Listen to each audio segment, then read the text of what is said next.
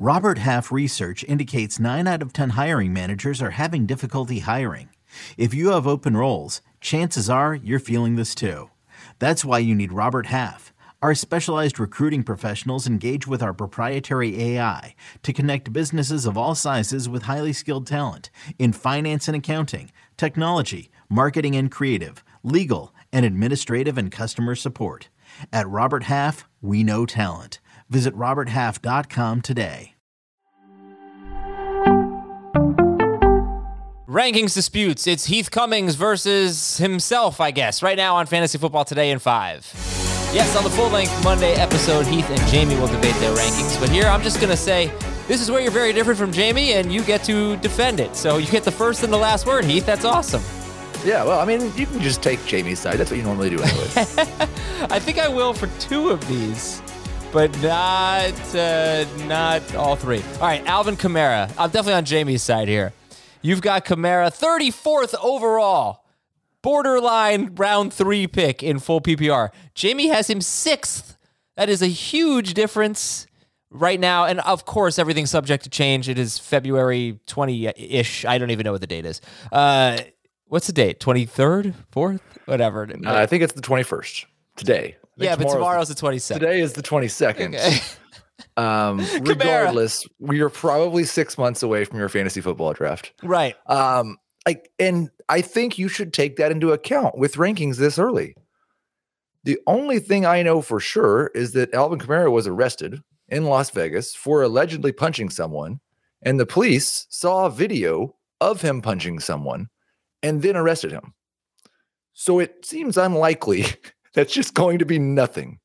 And I can't draft a guy in the first round when I don't know how many games he's going to play, especially when he's on what right now looks like a really bad offense.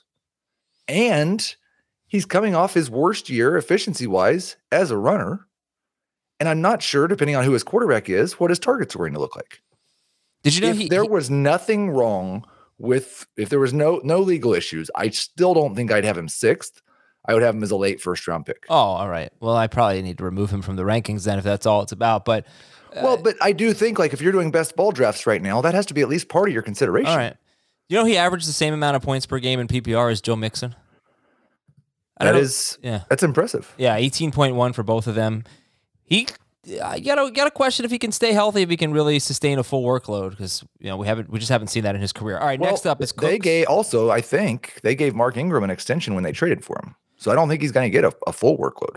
All right, let's talk about Brandon Cooks. You have him top 12th basically. I think 12th in non-PPR, 11th in full PPR. At wide receiver, not overall, just wide receiver rankings. Jamie has him outside the top 20. You have him in the top 12, just barely.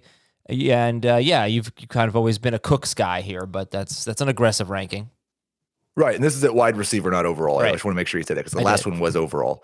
I think you can just pretty obviously lock him in for 1,000 to 1,100 yards and 6+ touchdowns. I would expect either they're going to have a better quarterback or Davis Mills is going to slightly improve as a passer.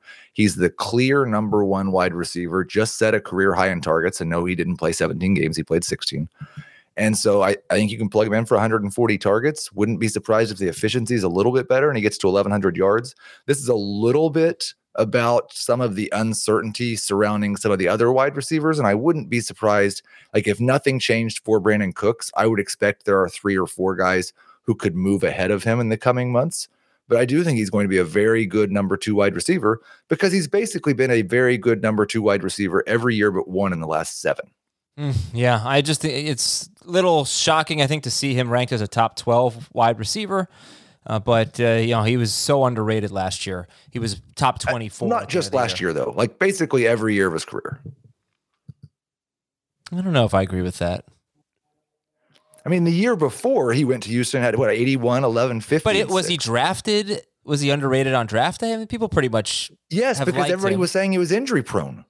Oh, maybe. Everybody was worried he's going to have a concussion and not play football anymore. Oh, all right. Okay, let's go to quarterback. So you have Russell Wilson in your top 10. You have him 9th. Jamie has him 14th. Specifically Trey Lance and Justin Fields are 2 guys in there. Stafford, I think, as well, that Jamie has ahead of Wilson, and you still have the veteran Russell Wilson in your top 10 ahead of Lance and Fields.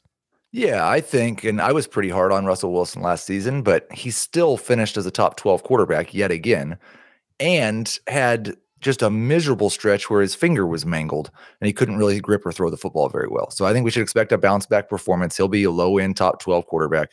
I don't feel comfortable drafting Justin Fields or Trey Lance as a starting fantasy quarterback. So that's why I feel very comfortable if I draft Russell Wilson. I'd like to get one of those guys as well for more upside. But I think in most scenarios, you're going to see Wilson as the better passer of the three of them at the end of the year. Look at his numbers before the injury. He was having a brilliant season. Okay, we're going to wrap it up here. We got rankings disputes on the full-length show. We got a lot more of them, and Jamie will give his take as well. We are evaluating rookie quarterbacks and rookie running backs, talking a little dynasty this week as well, so check that out. For Heath, I am Adam. Have a great day, everybody. We'll talk to you tomorrow on Fantasy Football Today in 5.